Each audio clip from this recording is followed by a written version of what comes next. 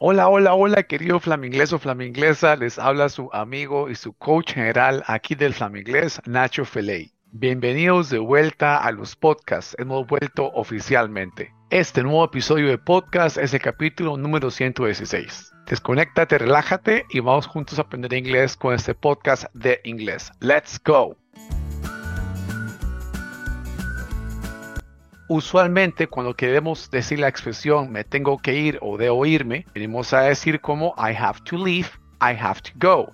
Go es ir, leave es como salir o también irse. Si deseas hablar inglés un poco más fluido, un poco más real, puedes cambiar esas frases por las siguientes que te voy a decir en este podcast. Por favor, anótalas y practícalas en casa. I gotta go, I gotta go, I must go, I must go.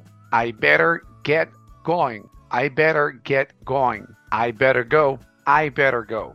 Good to go. Good to go. I got a jet. I got a jet.